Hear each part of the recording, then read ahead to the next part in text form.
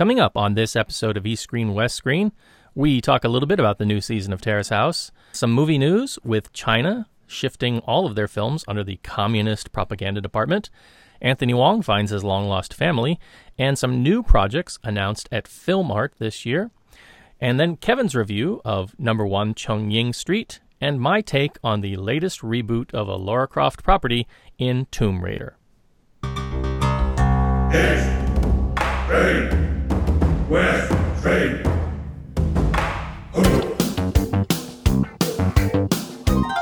This is East Screen, West Screen with Paul and Kevin, where if films were food, they'd be full of it.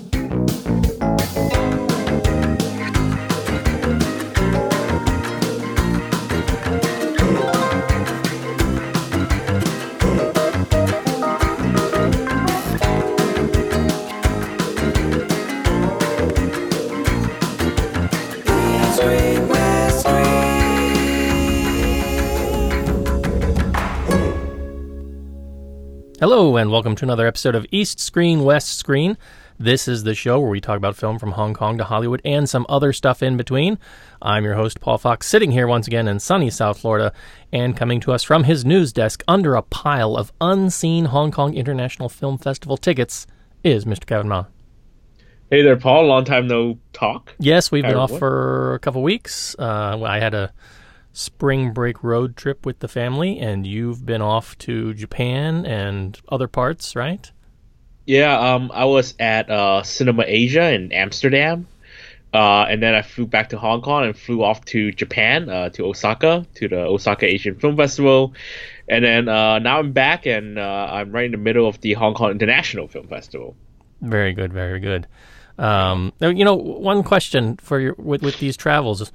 Do you get funded by, Cathay Pacific, or not really Cathay Pacific, but the company that you work for that does the, in-flight magazine for Cathay Pacific, or do you do this on your own dime, or do you get reimbursed for some of the work you do at these festivals? I get hotel nights for the festival in Amsterdam because I'm a staff member, kind of. But no, the company that I work for doesn't fund any of this stuff because none of it, only some bits and parts. I mean, actually, here's a complicated part. So I was in the Osaka Asian Film Festival, invited me as a member of the press, and I was reimbursed for that, the trip itself. So they paid for the plane, the flight and the hotels, and then afterwards I stayed in Japan for an extra couple of days for an assignment for the magazine, a travel article. So that was a work trip. So the second half of that trip was a work trip. But then the film festival trips, Amsterdam, for example, I had hotel nights and I got some food out of it, but it's a very small festival, and I was there mainly as a sort of a half pseudo volunteer basis. But of course, the festival treated me very well there, and I hosted Q&As, and I had a pass to go to screenings and things like that, which is pretty basic. Same for Osaka, but no, my company doesn't pay for any of it. But I don't have to pay for all the trips. Do they at least give you the time off, or do you have to take vacation days? No, they let me have the time off. Actually, that's a good thing about this job is that I do some work for the magazine there, and plus they like the idea of me attending film festival and handing out the name card for the company. So and I do some work there. So I got an interview for a May issue in Amsterdam. I'm going to write a piece about the Osaka Asian Film Festival for the Discovery digital website. So I get bits and pieces of work done around, and yeah, they graciously let me do it without taking any holidays. Very cool. Very cool. So you've been out and about, and right now you are in the middle of the Hong Kong International Film Festival. Anything to report back from that as yet? I'm still alive. No, it's just been so exhausting because the thing is, it's not just attending the film festival. It's because I'm there kind of, I'm still working there. For example, I worked on the booklet for the Asian Film Awards this year, so I wrote the booklet, and I was still writing press releases for them while I was in Amsterdam. I've been doing book editing for Hong Kong Film Archive. I've done at least 2 films already in the past month, 2 film subtitles. one was being submitted to Cannes, so it was being done in a real rush, and then the Hong Kong film was being shown to a film festival, so I had to rush through that as well. So I've done 2 film subtitles and of course small translation jobs here and there, and then of course there's the company, the Cathay Pacific magazine stuff that I had to also cover while I was away. So it's just been it's been a whirlwind. Like I haven't had more than a couple hours of sleep a night. The exception of days when I overslept. and then I accidentally slept more than I should have. I accidentally slept the hours that I should have been sleeping. But otherwise, I saw what I've been watching at Hong Kong Film Festival. I arrived back in Hong Kong last Wednesday, and I had to do some work, so I skipped a couple of films, and I finally started on Sunday. And I watched 4 films on that day, and I watched 2 films last night. I watched a local documentary by Angie Chan, who was my teacher at Baptist U in film school. She directed a documentary called I've Got the Blues. It's already played at a few film festivals around the world. It's a documentary about a local artist named Yank Wong. And it's a very fascinating documentary, a very fascinating portrait of a man.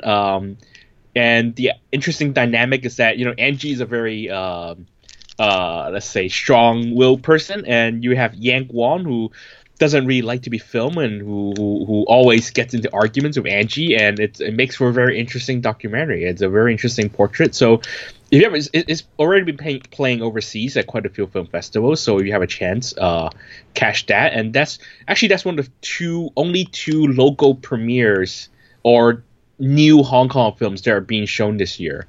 There's no world premiere of any local films, and the 2 Hong Kong films that are being shown that are called New have played either elsewhere overseas or had previous screenings in Hong Kong already, although not a release. So it's a very weird festival this year. It's a Hong Kong film festival, and yet no new Hong Kong films. And I just watched one of the 2 local films. All right, and that's when you say Angie Chan, that's Angela Chan on K.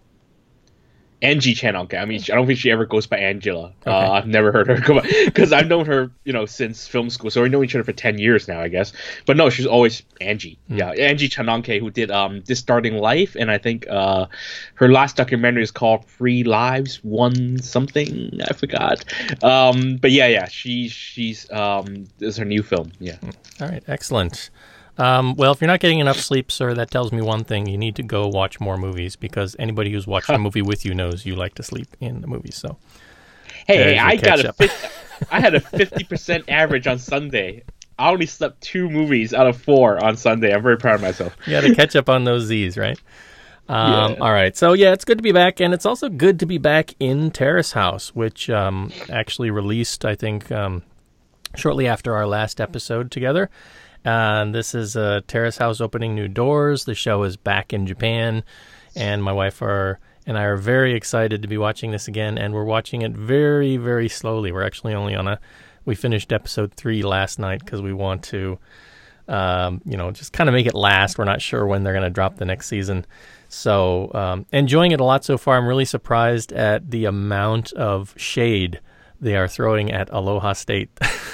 This far, and it's very clear that, especially the commentary cast didn't really like a lot of the, just the nature of, it's different, right? Because most of those kids were mixed, or quite a few of them were, grew up in the States, and just really different kinds of sensibilities. And so they seem to be happy that they've got kind of native Japanese kids now back together, and, a bit more familiarity maybe with the interactions that are going on. But it's great. You watched it in Japan, right? A little bit, and then no, because I was so busy. That was one of the first most things I was looking forward to when I was in Japan, was getting able to sit down and watch Netflix and actually go forward on all the shows I've been watching. For example, Love Wagon, which is still going week by week here in Asia, but it's like at least 2 months behind Japan. And I was looking forward to going ahead. And I didn't get to watch any Netflix because 1, the Wi-Fi in my hotel was way too slow, and 2, I just didn't have enough time. So I could have watched all 8 episodes of first part of Terrace House and go forward, and then no, I didn't watch any of it until I came back to Hong Kong. Yeah, so I'm glad that it's back, and I want to say thanks to both Adriana and our friend Sani, who both sent us the New Yorker article on the show and the current season. Adriana sent it on our Facebook page, and Santi sent us the same article, I think, within the same day to us via Twitter. So if you want to check out that article, I'll post it in the show notes, or you can go over to our Facebook page and you can see the link there. And in terms of, I guess, Asia, in Netflix doing Asia shows, there's been a lot coming out. Did you want to chime in with something, Kevin? Yeah, no. What I read that article, and I find that it's very interesting how all the articles written in the West about Terrace House is how amazed at how what's the word I'm looking for? How nice everyone is in the Japanese reality show. But that's the thing, like, well, sometimes the subtitles don't entirely carry the shade that the characters throw around each other. For example, Yudai, the character in the new Terrace House, the way that he kind of bullies the girl Ami, who is the wannabe model and kind of his target. He kind of bullies her like they're on a they're like a third grader in the schoolyard. You know what I mean? And the way that he sort of throws that at her, like it's considered. It seems nice on a visual standpoint, but the tone of it, Japanese has very multiple levels of politeness and mannerisms and formal and informal ways of speaking, and I think it all looks super nice, and everyone has to follow some kind of protocol when they talk to each other, the bowing and all that stuff.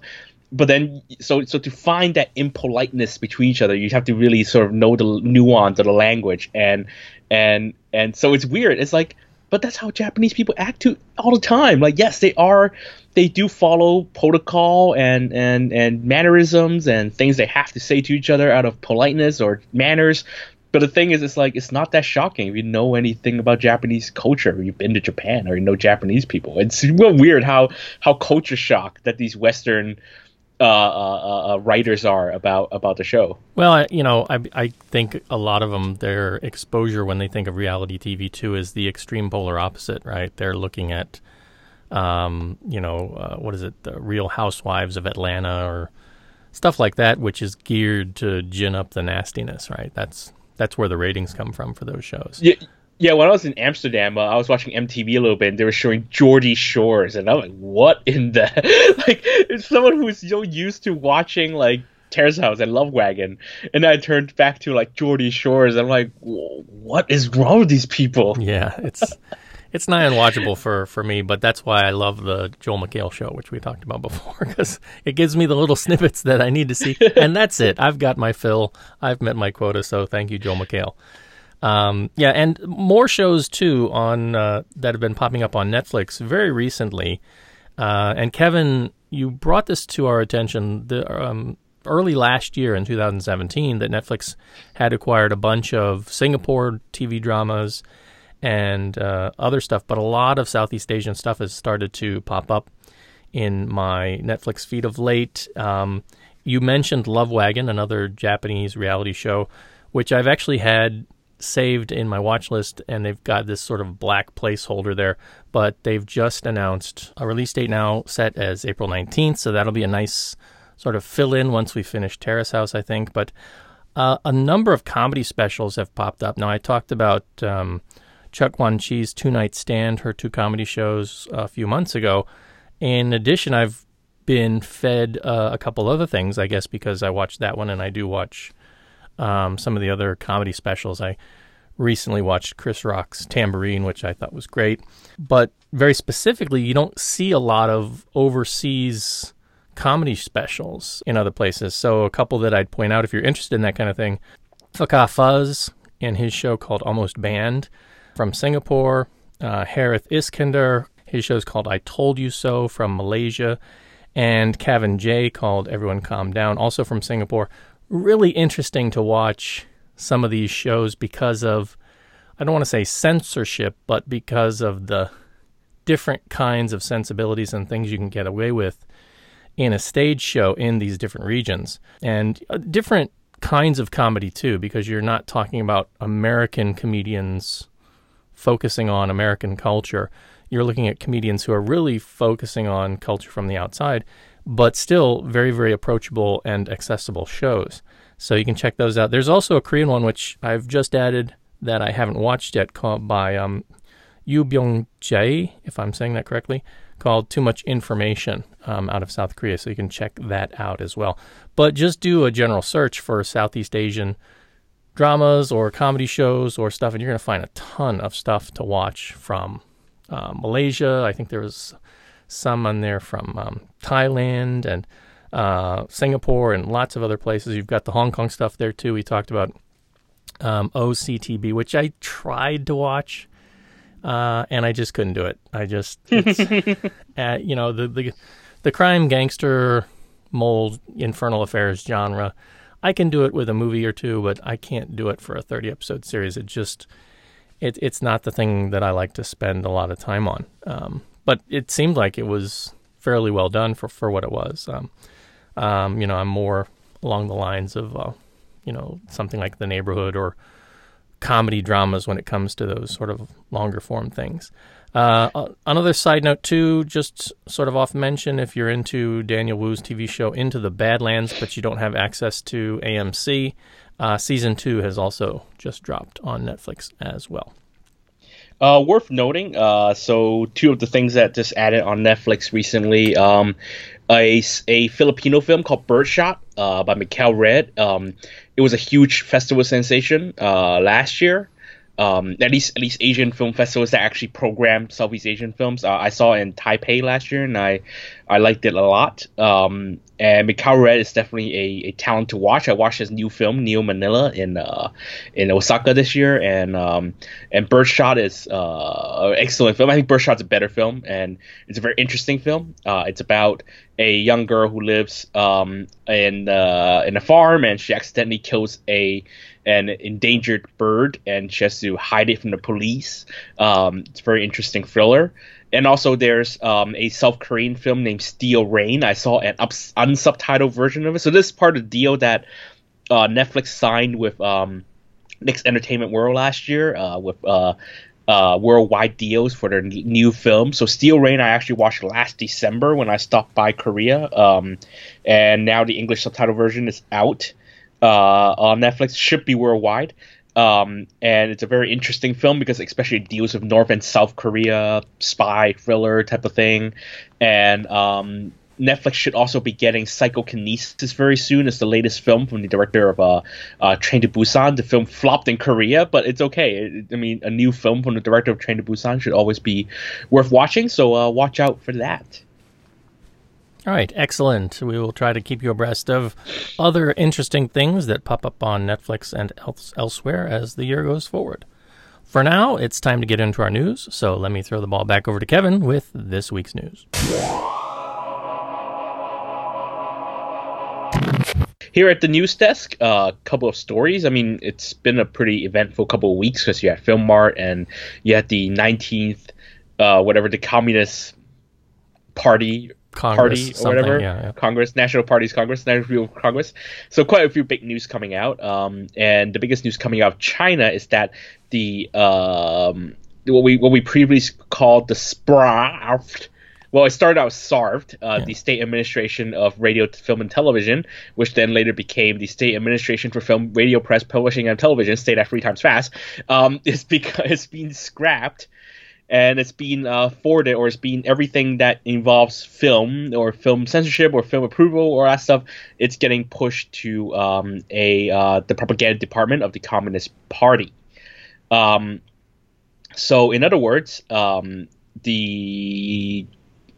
not sure how this exactly mean for films. Would it mean tighter control? Would it mean whatever? Is it a streamlining of bureaucratic processes? I don't know. But scrapping SPRAFT, SAPPRFT, is a pretty big deal because these guys have essentially been the gatekeeper for Chinese cinema for all these years, especially through the years where Chinese cinema has risen so quickly. So what does it mean if when the propaganda department of the Communist Party is going to take over the administration of film and radio and television? Hard to know. Is it going to mean more tighter control of films? Is it going to mean the government is going to essentially only greenlight more works, television and film works that are only friendly to the Communist Party? What does it mean for commercial cinema? No idea yet. But all we know is that the so-called Dragon Mark, which is the essentially the approval screen that shows that film has been approved by the censorship authority and can play around the world or in China, that will essentially disappear. That has always been sort of the mark that a film has been approved or has been shown overseas without government approval, and that's always been sort of a very interesting thing to look for when you look at new Chinese films abroad to see, oh wait, that movie doesn't have a dragon mark, maybe it'll be banned, that kind of thing. But yeah, it sounds worrisome.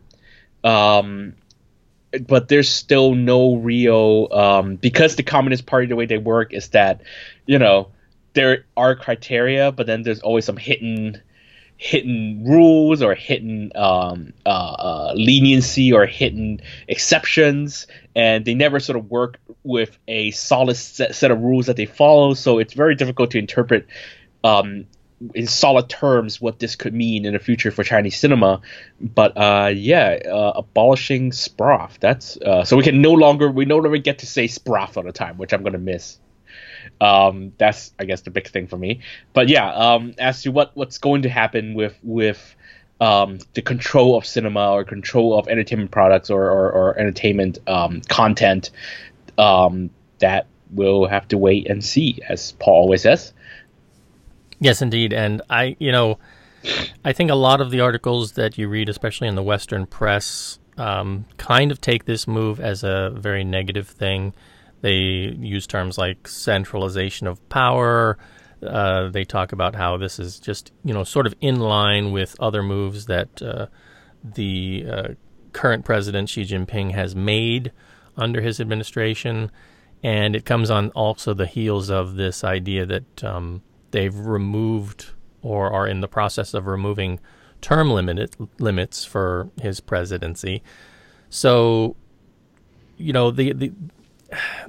I don't want to get into the political side of it. I just think that, for me, it seems like if you've got a separate entity that's focused on, media and film and television, that seems a bit more flexible in terms of what they can do. Now, we've talked about the hindersome regulations that have fallen under this body, the idea that you can have no ghost stories, the idea that time travel has been on and off again over the years, the idea that the villain can never get away with it, that, these kinds of notions. And we've, talked about it, we joked about it on occasion, but to move this all under a huge propaganda department, it just seems like another filter, right? It's like that, anybody who's in the SAPRIFT or former SARFT or, however you want to label this department, now has an additional gate that they have to go through, that a film has to go through. And I don't know if like this is something that's going to be immediate, starting with films that are currently in production, or it's going to be something that slowly over time starts to filter out and we'll notice in films that get released, say, 2 to 3 years from now. But it does sound restrictive. I mean, when you have a group called the Propaganda Department and everything has to filter through there, the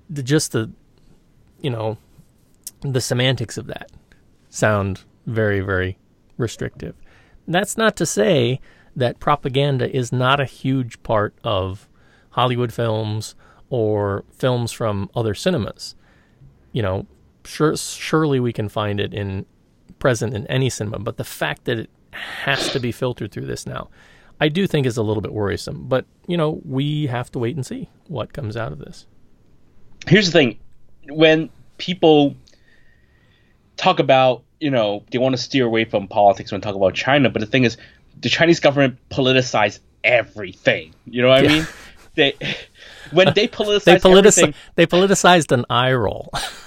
Yeah, when they politicize everything, how do we not politicize everything? Yeah. How do we steer away from politics? Yes, the fact that they put it under propaganda department, that means they're gonna want films that promote the country's agendas and the Communist Party's agendas, and how is that not politics, right? When you have to make a film that puts down other countries in order to boost your country up, i.e. the films about Africa recently, Wolf Warrior 2, Operation Red Sea, the Spring Festival where that sketch where they put down or they demean Africans. How, when that's all done in the matter of nationalist agenda, how do you not politicize anything in China? Everything is politicized. Right, so it's how do we talk about China without touching on politics? And the thing is, it's impossible because everything for them is about politics. And the way they come back to you and they come back to rebut any sort of criticism is that don't politicize it. But I think it's all politics. So yeah, I just find all this it's the whole where China is going. It's all becoming increasingly absurd by the day, and the scariest thing is that it's not a film, it's not a TV show, it's not satire. It's all kind of happening day by day. All right, indeed. The point is good, and it is taken, and we'll talk more about this as it develops. On to our second news story this week, a happy news story for a change of sorts. Yeah, so did we talk about the first video? I think this is the first time we're talking about it on the show, right, Paul? Yeah, I think so. Yeah, so Anthony Wong, as some of you may already know, his real name is actually Anthony Wong Perry. His father was a British, I think, a Englishman who was in Hong Kong. And then when Anthony was very young, he left Hong Kong and went back to England. And Anthony's never seen his father since then. So a couple months ago, or 2 months ago actually, he began a search. He put out a search, I think, on Facebook or something about trying to find the roots of his father, trying to find out what happened to his father. And the report was picked up by the BBC. The BBC did a whole profile on the story. And this morning, BBC uploaded an update to the story. Anthony Wong has found his two half brothers. Through the efforts of netizens, they found out that his father moved to Australia and had a family there. Or actually, he had a family in Australia this whole time, and then he went back to them after he left Hong Kong. And turns out Anthony actually has 3 half siblings in Australia, and his 2 half brothers actually flew to Hong Kong to meet Anthony, and that was captured on camera by the BBC. So and now Anthony is telling the press how happy he is. He's so happy that he found his half brothers. He's talking about how this huge burden has been lifted, and he's no longer depressed. And it's a very happy ending to the story, I think. Yeah, it's great. It's also interesting that the brothers know nothing of him. I mean, they obviously know nothing of him as their brother, but they have no idea who he is. I mean, it's like. I don't blame them. If you're going to find out one day that you've got a long-lost half-brother, how cool would it be that it's Anthony Wong, superstar of Hong Kong films? But these guys don't know nothing from Hong Kong films, apparently. Well, which is completely normal in Australia. Yeah. But imagine trying to find your brother's filmography and then find out he was in a The Untold Story where he chopped up people and cooked them as pork buns. Or last year's The Sleep Curse, right? Sleep Curse, yeah. Sit down, my half brothers, and let me show you this film. Well, the BBC video actually showed him handing DVDs of his movies to his brothers. I'm like, what are you handing to them? I'm really curious. But it's a great story, and you should check out some of the coverage if you haven't already. And interestingly too, I mean, Kevin was talking about Angie Chan earlier. Check out her second film, My Name Ain't Susie, from 1985, if you can get a hold of it, because in that Anthony, one of his very early roles, and he's basically playing what appears to be a character very similar to himself, a character who's been. He's a mixed race Hong Konger. His dad was some foreign official who basically left him there, and he's kind of going around in parts of the movie, trying to reconnect with his dad. So it's nice to see a happy story like this come to fruition. And congrats to Anthony and to his lucky newfound half brothers who can say, "Yeah, my half brother is Anthony Wong." Yeah, you guys got about 150 movies to catch up on, but it's okay. Enjoy. You don't. By the way, if you guys are trying to pick movies of your brother to new brother to watch, here's a note: you don't have to watch every one of them. Trust me, you don't want to watch every one of them. All right. So on to some more current, I guess, film festival-ish news from Filmart. You've got quite a few films in production on the horizon, right? Yeah, so Filmart just wrapped up last week, and that means a couple of new Hong Kong projects announced, because it's when the local companies sort of pull out all the stops to put out together their presentations and to find buyers for the new projects. Just covering a few of these. I mean, I actually did some translation for companies, local companies, for their flyers this year. But I'm not going to list all of them. I'm just going to list some of the more notable projects. For Bravos, you have Soy Chang's new film, Limbo, which stars Mason Lee and Gordon Lam. It's a serial killer thing that kind of harkens back to Chang's older, grittier films like Dog Eat Dog and Shamo. But actually, Limbo's a co-production, so don't expect too much. Emperor announced Code Detective, a new film by Wai Ka-fai that's going to be starring Lau Ching-wan. No plot details yet, but it was cool to see Wai Ka-fai and Lau Ching-wan on stage. At least a photo of it. And it's good to know that Wai Ka-fai is back to directing again. Before Filmart actually launched, Media Asia announced Bodies at Rest, the new film by Rennie Harlin. Yes, of all people, Rennie Harlin, director of Cutthroat Island and Deep Blue Sea. But it's a film starring Nick Chun and Richie Ren. It's one of those thrillers, close space thrillers about a coroner and a bunch of robbers, and of course there's a body, being the title, Bodies at Rest.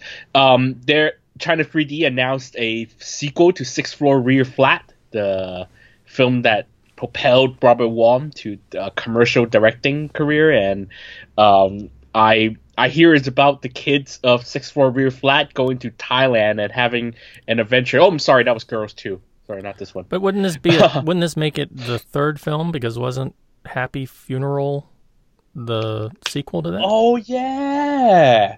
Hey, yeah, that was a different cast, right? So I don't know if yeah, kind of a different cast. So I'm not sure. Yeah, you're right. Wow, so this would be a third film. Whoops. And Happy Funeral was a film that I would prefer to forget as well. So I guess that's the third Sixth Floor Rear Flat film. And then you have Crossfire. I forgot which company it is, but it's a new Benny Chan film starring Donnie. Donnie goes to South America, and I guess kind of a Taken situation where he goes and looks for his missing wife in South America. And is this the first Benny Chan film with Donnie? I think it might be. I'm not sure, yeah. Someone to correct me. I think it may be. It might be. Yeah, so that's exciting. Benny Chan directing Donnie Yen. And Donnie Yen returning to the director's chair himself in Big Brother, which looks like the Donnie Yen version of Kindergarten Cop. Except in high school. I don't know. It's one of those GTO things where he's like this tough guy who teaches a whole class of like delinquents, and I guess inspired them through his amazing ass kicking skills. Yeah, so that's I'm not even kidding. Like there's a teaser of it. Like you guys can find it. I'm not even kidding. Yeah, it literally is about Donnie Yen being a teacher in a high school, and he uses ass kicking skill to inspire kids. Of course, it's a Wong production.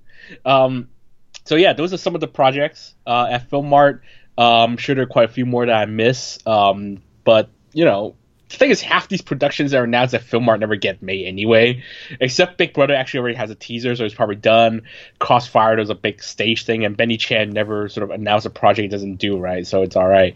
And I think Dante Lam, who just did Operation Red Sea, also announced a project, but with no real details. I mean, I know something, but so there's some so he's doing that for Emperor, and I think that's about some of the bigger projects that were announced at Filmart. So no Meow 2 from Benny Chan? That could be a new horizon. I was on a plane on the way back from Osaka. I was at Cathay Pacific, and then I saw someone start a film. That's Louis Koo, and I'm like, that better not be Mao, because I might have to step up there and do an intervention. And it turns out it was Paradox. So okay. All right. Our final bit of news this week. The film that you're actually going to review for us wins a top prize. Yes, so Osaka Asian Film Festival, which I just attended, ended last week, and a surprise winner, actually. This year, the competition was very heavy, and, it wasn't the best year for Hong Kong cinema, so I didn't really have much hope for Hong Kong cinema winning, like they did last year. But, Derek Chu's number one, Chong Yang Street, ended up winning the top prize. And it was a very, very strong competition with a lot of films. So it won the top prize, and it was a world premiere in Osaka Asian Film Festival. And I'll be talking about the film a little bit detailed later to say why this is such a controversial choice. But it's the second year in a row that a Hong Kong film has won the top prize at the Osaka Asian Film Festival. Hong Kong films didn't win any other prize except Love Off the Cuff won the Audience Award, which shows that the Osaka audience really likes Hong Kong films, because Love Off the Cuff, come on, guys! Like, there are much better movies in that lineup. But so good year for Hong Kong films this year. Osaka Asian Film Festival again. Chapman To won the Osaka Asia Star Lifetime Achievement Award, and he of course appeared and he did a talk. You can read my report on Asian cinema. I will also have a report about the awards soon when I actually get some sleep, and I will also have write up an interview with director Derek Chu on the website, which I recorded, and so those are things to look forward to from Osaka. All right, excellent. And I do recall there was I think a Hollywood Reporter interview with him around this time last year, I think, when he was working on this film and pushing it through Film Art, and he was talking about how a film like this is difficult to get financing for and get actors to star in because of the just the very nature of the politics of the film. And I guess this, in some ways, again, ties into some of what we were talking about with the idea that the SAPRIFT is moving into the massive umbrella that is going to be a Chinese propaganda bureaucracy machine, I guess. So small films like this and 10 Years and other things are probably going to have a harder time getting people to finance them and work on them, which is a shame. All right, let's take a short musical interlude, and we'll be back with Kevin's review of number one, Chong Yang Street.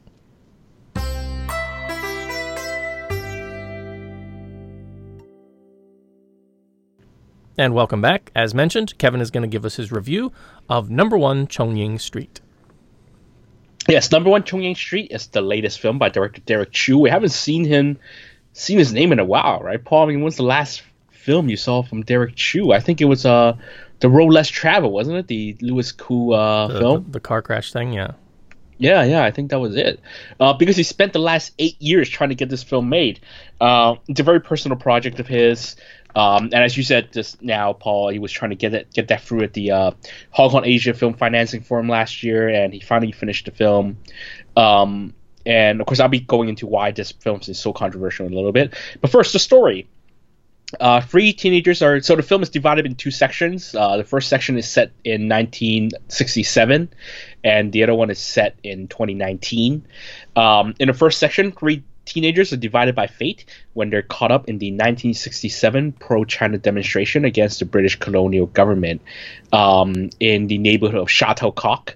Chunman, played by Neo Yao, participates out of patriotism, while Chunman's Western-influenced female friend Lai Hua, played by Fish Liu, and her admirer Chi Ho, played by Lo Jun Yip, don't understand his passion. Their lives are changed forever after the government crackdown.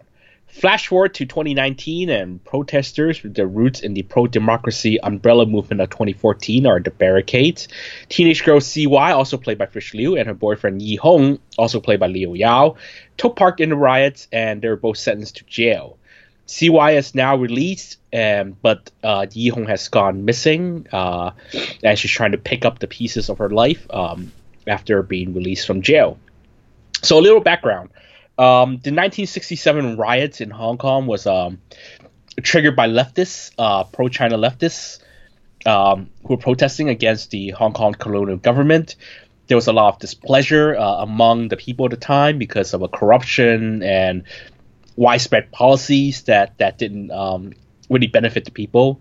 There were a lot of course, demonstrations, and more seriously, bombs were planted, and I think a radio personality was actually killed. But in the midst of this, a group of young people who actually acted out of patriotism, they were also arrested for their participation in demonstration, and their lives were essentially ruined because they essentially had this felony on their records, and they never essentially recovered from what happened in 1967. However, the colonial government in the aftermath enacted many measures to improve society in order to quell the displeasure of the people, and one of that was the ICAC, and of course new social welfare programs and things like that. So the government actually, even though you can say the 1967 riots failed, it actually succeeded in getting the colonial government to do things to improve Hong Kong. So it's still a very sensitive issue, it's a very touchy issue, because the Hong Kong government, of course, will never talk about it. The Chinese government never recognized these protests, nor do the British government want to talk about this really dark chapter in Hong Kong history, which is why this film, just the first part of the film, was already courting controversy when it was planned in 2010. And last year, there was a documentary named The Vanished Archive, which is about the 1967 riots, I think about the classified files that were declassified about the 1967 riots that rumored to have been disallowed, wasn't allowed in the Hong Kong International Film Festival because of its content, even though the film festival denies it, and essentially had to be shown in a series of very successful community screenings. So that's how touchy the 1967 riots are still 50 years on. But then director Derek Chiu, he then began incorporating the umbrella movement and land issues in today's Hong Kong into the 2019 section of the film. So of course now it's virtually untouchable. No one wants to touch this film, from what I know. From what I know is that distributors aren't going to be most distributors aren't going to want to touch this film. Theaters are not going to want to touch this film, especially after the 10 years mess, and it's going to be a very controversial film, and it's hard to tell when it's ever going to play in Hong Kong, because if commercial cinemas won't show it, that means the director have to book community screenings, and then who knows what will happen, right? So obviously it's going to be a very emotional experience for a lot of Hong Kongers. It is very much about the ongoing struggle for democracy and for rights. Although, yes, you're going to say, wait a minute, the 1967 riots were pro-China, they were pro-communist, so how is that about democracy? Because Derek Chiu isn't interested in the politics of these issues. He's not interested in political standpoints, but he's very interested in exploring why young people of these generations participated in these protests. That's his focus. It's about the passion. He's trying to take an understanding stance about young people of both generations who just wanted a better Hong Kong. And whether they acted correctly or not, whether their actions were correct or not, he doesn't judge it. I mean, it's not, he portrays the actions, but he doesn't judge them. But then he does take a more understanding approach to it, in that, yes, at the end of the day, both generations of young people want a better Hong Kong. They acted out of the interests of their city, out of a place they love. So that's his approach, and I think that's something that is going to get lost in the talk, because it is tackling these very political issues. Quite a few parts of the 1967 section are based on real events, including a shootout in Chateau Coq. If you don't know what Chateau Coq is, it's this little it's a district. It's a little piece of land that stands right between Hong Kong and China. Essentially, it borders Shenzhen, and people can't. It's actually not open to the public. You have to have a special residency permit to go into Chateau Coq. And back in 1967, at the time, people actually, a lot of the pro-left or the leftist protesters actually snuck across the river to Shenzhen, and they hid there. According to the film, they hid there after the government crackdown. So Chateau Coq in itself is already a very interesting neighborhood to explore, and it's essentially the setting of the film, and of course, it's trying to say things about where Hong Kong is at the time. I mean, essentially, or right now. The whole film is done in black and white, which I was told was done because to save money, because they can, cut some corners in terms of art direction, but it ends up being lending a very personal style to the film. It's a very interesting look to it. The film is more about portraying these characters in a certain state, why they do these things, why they pursue their passion, rather than some kind of real story. There's some stuff about love triangles and romantic entanglements, but it doesn't really matter. It's just sort of there as color. So the film feels a bit loose at times. It is a bit too long, 120 minutes. But it is very rare to see a film that tackles such a sensitive issue with a very measured, even-handed angle. Like I said, the film doesn't entirely excuse the acts of the leftists. You do hear people saying, wait a minute, these guys bomb people, whatever. Like, how are they supposed to be? How are they doing the right thing? So the film questions whether these leftist activists were doing the right thing. But the film is also, like I said, it's very understanding towards why they did it. At least why the young people that got involved did it. I mean, there were, of course, people who have other agendas and people who are out to destroy things, but a lot of the young people weren't responsible for these bombings or the murders or anything like that. They just demonstrated, and they were punished because of their participation. So the film does it in a very even-handed manner, and actually coming from multiple angles. The modern section, of course, is where I felt the most emotional, because it is about recent history, and it is about the film doesn't actually use the words umbrella movement, but it doesn't point out specifically why the characters went to jail. They were very vague about the issues or the cause they were jailed for. But it's pretty, it's about post umbrella movement, which was a failed political demonstration movement in Hong Kong. They didn't achieve anything at the end, and it's about the guilt that these people feel, and the fact they've been villainized and vilified, and outcast and blamed, and it's about the guilt that they carry because of their failure. And for me, that's a very emotional thing, and it's I felt very emotional about it. And the film also invents an issue that actually feels very real. The film talks about it makes up this issue where a part of Chateau Coq is being redeveloped as a shopping district for mainland Chinese shoppers, and that's a very real issue because it actually happened already. A different development in Hong Kong has been built to essentially entice mainland shoppers, and there's been a lot of debate why is Hong Kong cutting out land for the mainland, and and of course it's about protecting the land. Literally is about protecting land, because it's about protecting the farmlands there in Chateau Coq. It's about protecting land that is owned by these people and being sold for commercial purposes or whatever. So it's a debate that feels very real. And like I said, it's also about the psyche of those who participated in the failed umbrella movement, and whether their actions were worth doing or not. So the film has a lot of flaws. Like I said, the characters, the romantic entanglement stuff feels a bit labored, and it is way too long, and it's not a particularly great film.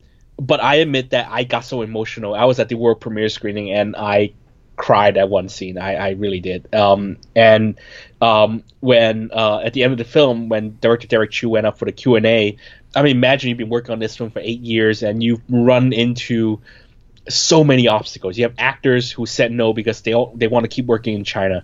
You have crew members who say no because they want to keep working in China. You have investors who refuse to even touch your film because of quote unquote politics. or because it's a quote unquote political film. And you go through all of this, and you finally got the film made, and it's finally playing on the screen. So the first thing, I mean, Derek Chu, he sat down on the stage at the Q&A, and the moderator asked the first question, and before he can even open his mouth, he broke down. He just cried. Because then he picked up the mic and he asked, why, I don't understand why it's so hard to make films in Hong Kong anymore. Back then we could do anything we want. We just had to consider the commercial value at the most, but we didn't have to worry about politics. We didn't have to worry about censorship. We could make anything we want. Why has Hong Kong turned into a city like this? Why was it so hard for me to make this film? Why did I have to encounter all these hardships? And I freaking lost it. You know, as an aspiring member of the Hong Kong film community, and someone who really wants to be in there, and who has seen firsthand about, you know, all these things that's happening. It was a very emotional experience. So I can't say that I'm watching this film with a complete objective point of view, and I'm watching this film as a Hong Konger, as a member of the Hong Kong film community, and it was a very emotional experience for me. So I have to say that Derek Chu deserves a lot of credit for for not backing down, and finally overcoming all the challenges and finishing the film. I think that in itself is already an achievement.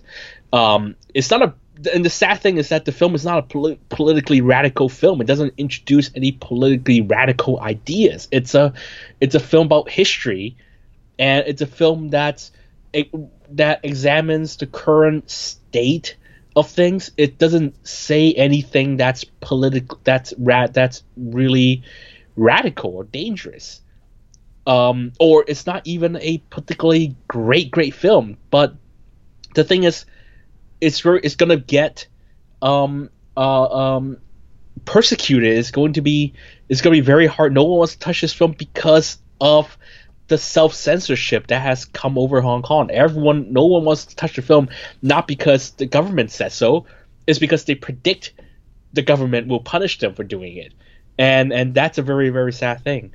But like 10 years, the film will touch a lot of nerves. The thing is, 10 years, I don't think it was a particularly great film, but for touching on those issues, it already touches a lot of nerves, and it was already an emotional thing to watch. And the same thing is going to happen with Number One Chong Ying Street.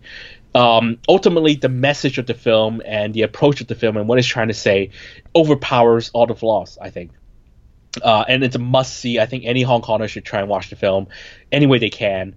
It's going to take a while before anyone dares to take on this film in Hong Kong, or distribute it or put it on video. So if you have a chance, I think Derek Chu, he told me that he's going to send it to many film festivals as possible before, so he can get some sort of ammo before, trying to negotiate with distributors and trying to get someone to distribute the film.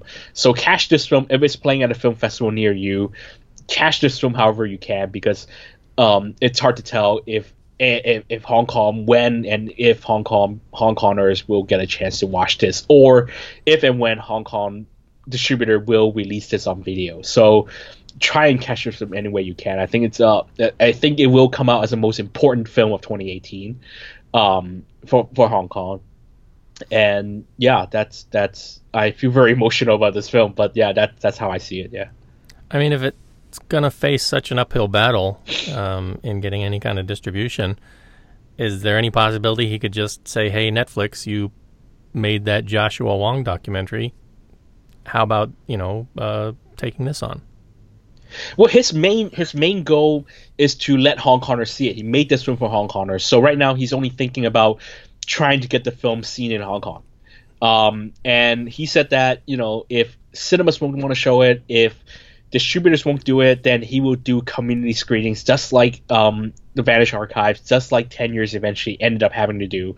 And so Hong Kongers will get to see it eventually, but through what means and when that's going to happen, I think it's going to take a while, because I think Derek Chu is going to take a while to try and secure a distributor, and I don't know when he's going to give up on that and just finally, because he wants to see the cinema. Of course, anyone wants to get their film in the cinema. So I don't think he's thinking about Netflix at the moment. But I'm sure it's on his mind. I didn't ask him specifically, but yeah, I'm sure that's one option for him. Yeah. East Screen, West Screen. And welcome back. So for the West Screen review for this week's film, it's going to be the reboot Tomb Raider from, I believe, Norwegian director Roar Uthag, if I'm saying that correctly. I hope I didn't butcher it too much. This is, of course, a reboot of the famous video game intellectual property, and this is being helmed this time with a cast featuring both Alicia Vikander, who some might remember from Ex Machina, the great sort of indie science fiction film, among other things. You also have people like Dominic West here playing her father. Daniel Wu plays Lu Ren, a shipping captain. And the great Walton Goggins from Justified is here as sort of the antagonist, as it were. So the story here, if you're familiar with Lara Croft at all, you kind of know that she is a combination of a little bit of a kind of Bruce Wayne Batman style character and a little bit Indiana Jones thrown in. She's a treasure hunter, and she comes from a considerable amount of wealth, so she's got access to lots of things. But with this reboot, they're kind of going to her origins. So this is kind of how Lara Croft got to be Lara Croft. And this story has been done in the video games as well. And this particular movie has a lot in common with the 2013 game reboot. And I'll talk a little bit more about that. But the story, upon receiving the inheritance of her family's estate, young Lara Croft finds evidence of her father's last known destination, a mysterious island off the Japanese coast. Wanting to know for certain just what happened, she sets out to track him down. Her path leads her to Hong Kong and then to this very same island where a global organization known as Trinity is actively seeking to uncover an ancient evil power. Tomb Raider, as I said, kind of created in the vein of Raiders of the Lost Ark, archaeological kind of treasure hunter with some supernatural themes thrown therein. And, the original video game series and actioner the Lara Croft character was very critical in academia, in part because of, the way she looked. But in some circles, some people think it was a strike for feminism as well, because here you have a female, in a lead role as an action heroine, often overcoming male antagonists. But the way she was designed was always seen as critical, as a sort of very buxomous Barbie-esque figure that could be easily criticized in academia as well. And, of course, you had and, of course, you had Angelina Jolie come on and do 2 movies as the title character. And here now in 2018, we're getting a reboot of this series. And as I said, this is very much in line with the video game franchise, from which itself has been rebooted a few times, and her origins been told a couple times. I'm not super familiar with a lot of these retellings. I played the original, I think the first 3 back in the 90s, and I kind of stopped. I kind of had enough of the genre and was moving on to other things, especially online gaming at the time, and so I didn't kind of keep up with the Lara Croft franchise. But I've read about it, and I've touched on where it is as it's come out for new platforms over the years. In 2013, they gave it a reboot, kind of competing along the lines of the Uncharted series, where you have very similar kinds of ideas, but a male protagonist in the role. And they wanted to make her a bit more gritty and a bit more realistic, so they slimmed her down. And the 2013 game in particular was also a kind of origin story. So this film is borrowing heavily from that. In fact, the island that they end up going to, this place, and the mythical force behind it, the queen of the Yamatai, known as Himiko, is present. They've changed some of the details about it here, so it's not exactly cut and paste from the video game, but it shares a lot of the same narrative elements. So that being said, if you're not familiar with the games, you can very easily approach this movie. If you haven't seen the previous Angelina Jolie films, this is a starting point for a new generation of fans, or people who only know the video games from platforms and console games since the 2013 period, maybe a little bit before. So, as I said, Laura is kind of part Bruce Wayne and part Indiana Jones. Traditionally, she was, had a wealthy estate, and part of that was, equipping her with different outfits and going through the estate and training and having lots of weaponry to choose from over time and things like that as the games expanded. So here, she's starting out young, late teens, early 20s perhaps, and she doesn't have access to the estate yet. She's kind of trying to make it on her own, and she gets this breadcrumb, as it were, about the fate of her father, who disappeared some 7 years earlier. And so she's now taking it upon herself to try and track him down, and thus the story unfolds. Eventually, as I said, she makes it to Hong Kong, where she meets Daniel Wu's character, a character named Lu Ren, who's the captain of a ship called the Endurance, which I believe the Endurance is also taken out of the 2013 game. And she convinces him to go and help her find her father, because his father is also tied up in this in some way. So the two of them are off to the island of Yamatai, and from there, that's when they get into all kinds of trouble, basically. So it's a fairly straightforward story. You're gonna watch this, I think, because either you're interested in, starting a new Lara Croft franchise, or you've played the game. I think those coming to it not having played the game will have a better time with this. With movies like this, and it's interesting because we're talking about this week, and then on our next episode, I think we're going to be talking about Ready Player One, which at the time of this recording I've already seen. It's this tie back with films touching on video games and gaming culture as a narrative point, as an intellectual property point, as a point of nostalgic reference, right? So you have all these ideas playing therein.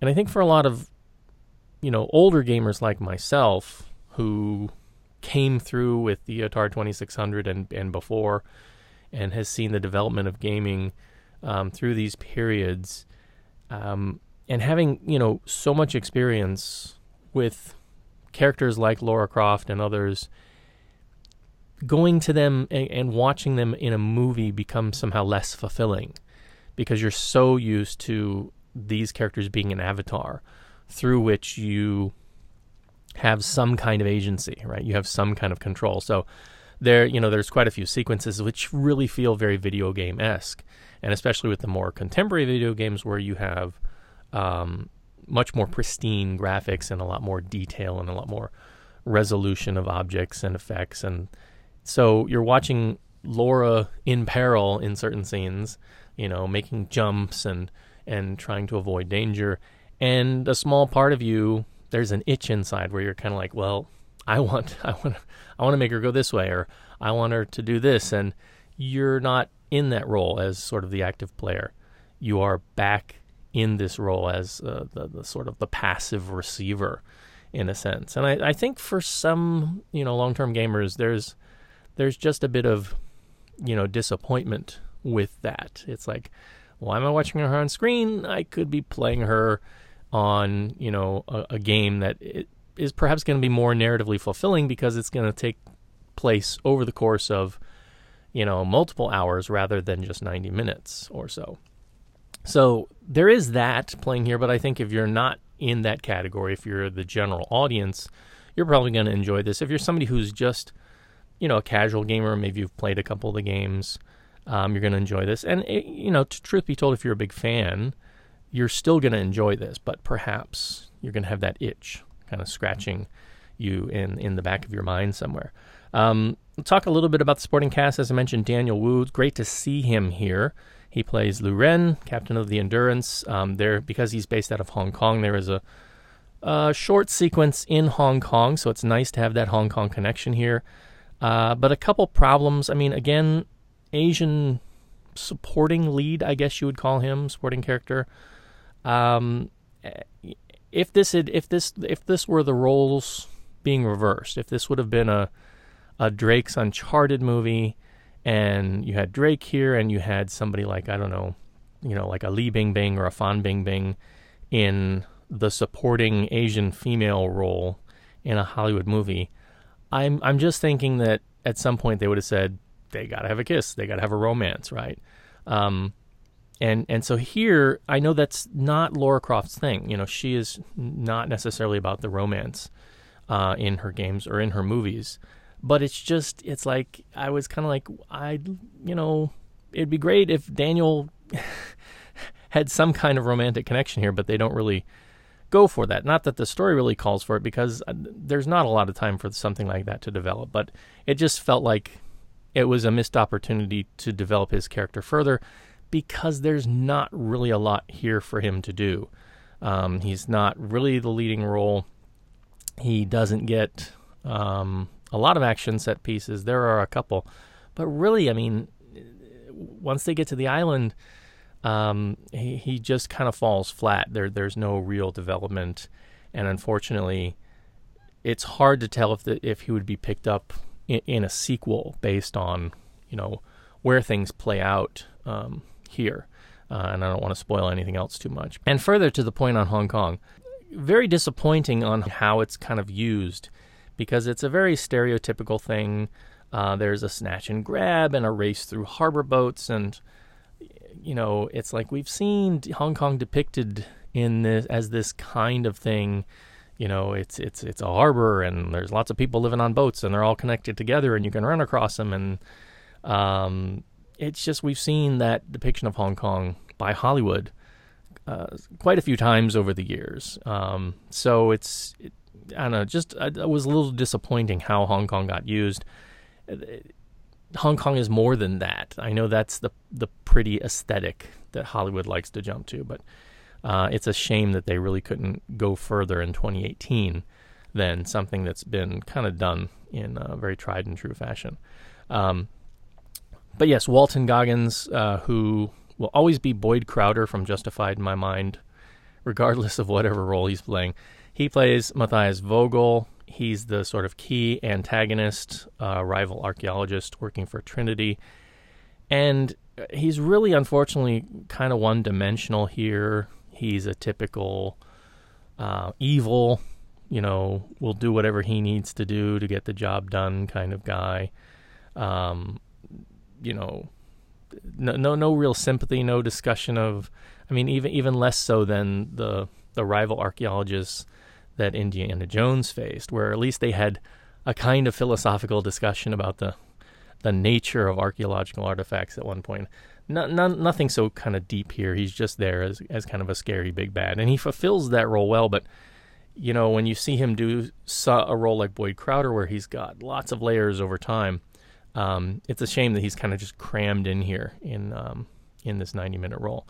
So it plays out a lot like Raiders, two rivals after the same archaeological thing for different reasons.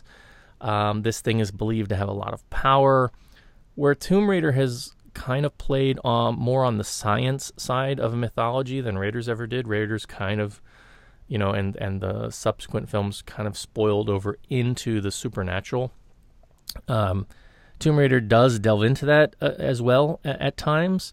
So I won't spoil where this film lands. I think it does a fairly good job of maintaining the balance throughout until it finally lands on a specific side. And so, I'll leave that for viewers to find out on their own. But I think it was a pretty good back and forth until that idea kind of gets revealed. So it's a fairly grim, gritty film. There is some light humor in places, but mostly it's about Laura kind of taking her knocks as a young, inexperienced heroine. And, you kind of get to see the first time she has to kill somebody, and the idea that, she's not really this well-trained person that you're kind of used to experiencing if you've, played the games or if you've seen the Angelina Jolie films. So it's interesting in that sort of developmental type to see her kind of coming into this thing that's going to be the direction in which she goes. In some ways, I think of it kind of like a Batman Year One kind of thing, where You're out there kind of learning the ropes. You're not quite there yet, but you're kind of seeing the ride and how this hero, or in this case heroine, gets there.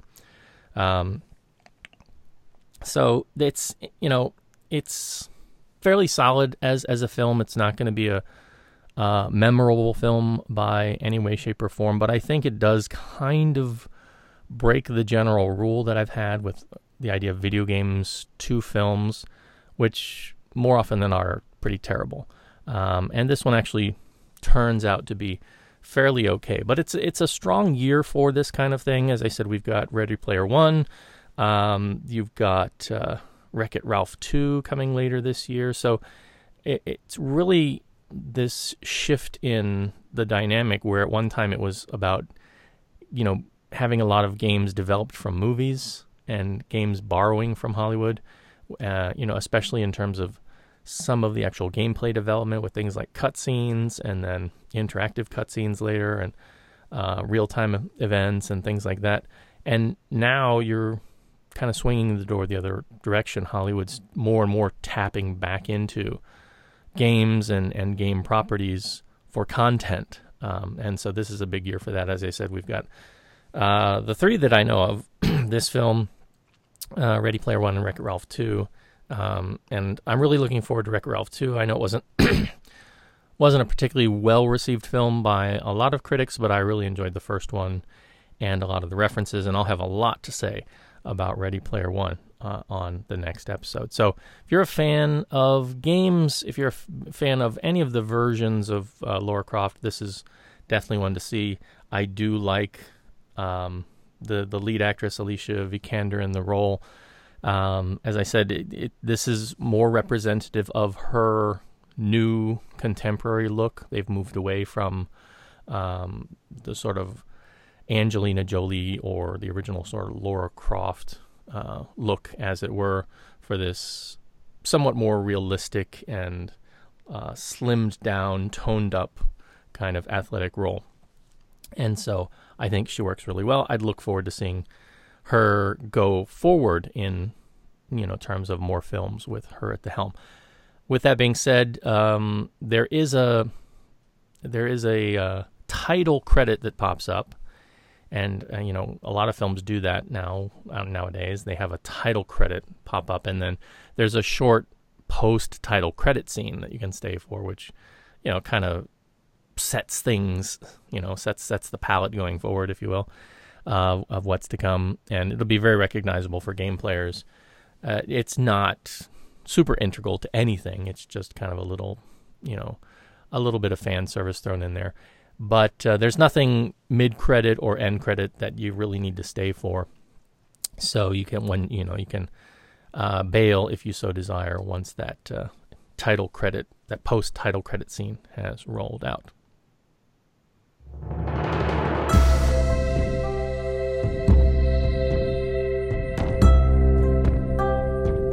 You're listening to the East Screen West Screen podcast. Visit Kongcast.com for more.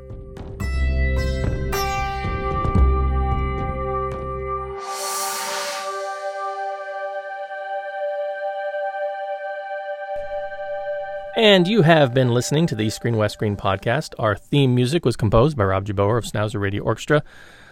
Research has come up from a variety of sources, but primarily lovehkfilm.com and the Hong Kong Movie Database. We also get a tremendous amount of moral support from listeners like you.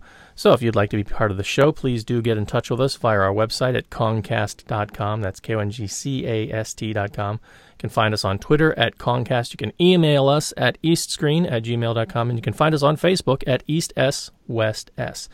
As always, I urge you to follow on with Kevin and all that he's doing. So, sir, where can they find out more about you? Well, I have a website called Asia in Cinema. That's one word, asiaincinema.com. I am uploading some things from Osaka when I have the chance.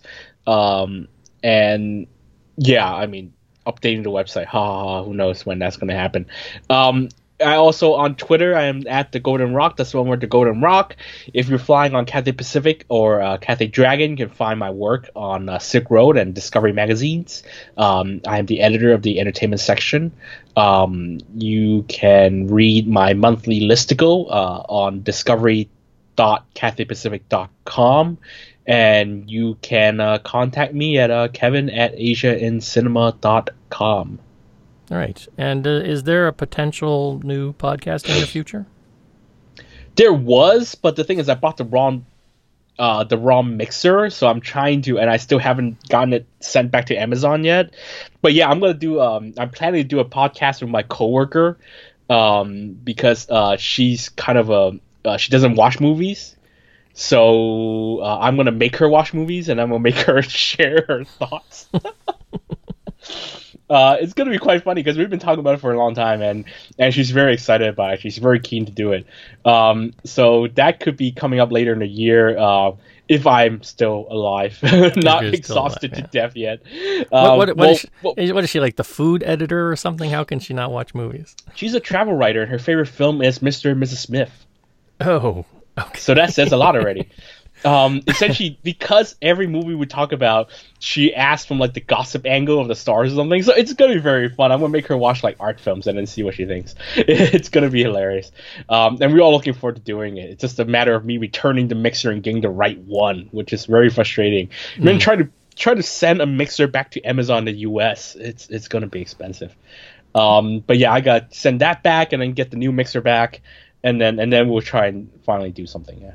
All right. That sounds good. We'll look forward to that if and when it happens. Please do check out our friends over at the Podcast on Fire Network as well, and all the stuff that they're doing. Our next show should be episode 253. And what do you think you'll be talking about for that, Kevin? I don't know yet, actually. Because that's the only Chongying Street is the only new Hong Kong film I watched recently. We could talk about Operation Red Sea, which we haven't talked about, and it's a film that's being talked about everywhere. Let's see what comes out, I guess. Yeah.